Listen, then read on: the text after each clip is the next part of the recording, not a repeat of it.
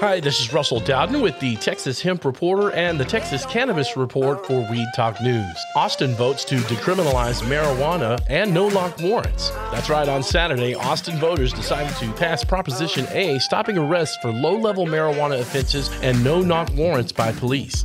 The proposition passed with 85.5% of the vote. The proposition was created from a petition organized by Ground Game Texas. According to the organizers, most of these signees were younger Austin adults. This says something about the culture of cannabis in the city known for its weirdness. Since 2012, over 100 cities and counties such as Milwaukee, New Orleans, Philadelphia, and St. Louis, and over a dozen states including Florida, Georgia, Ohio, Pennsylvania, and of course Texas, have enacted municipal laws or resolutions either fully or partially decriminalizing marijuana and minor cannabis possession offenses.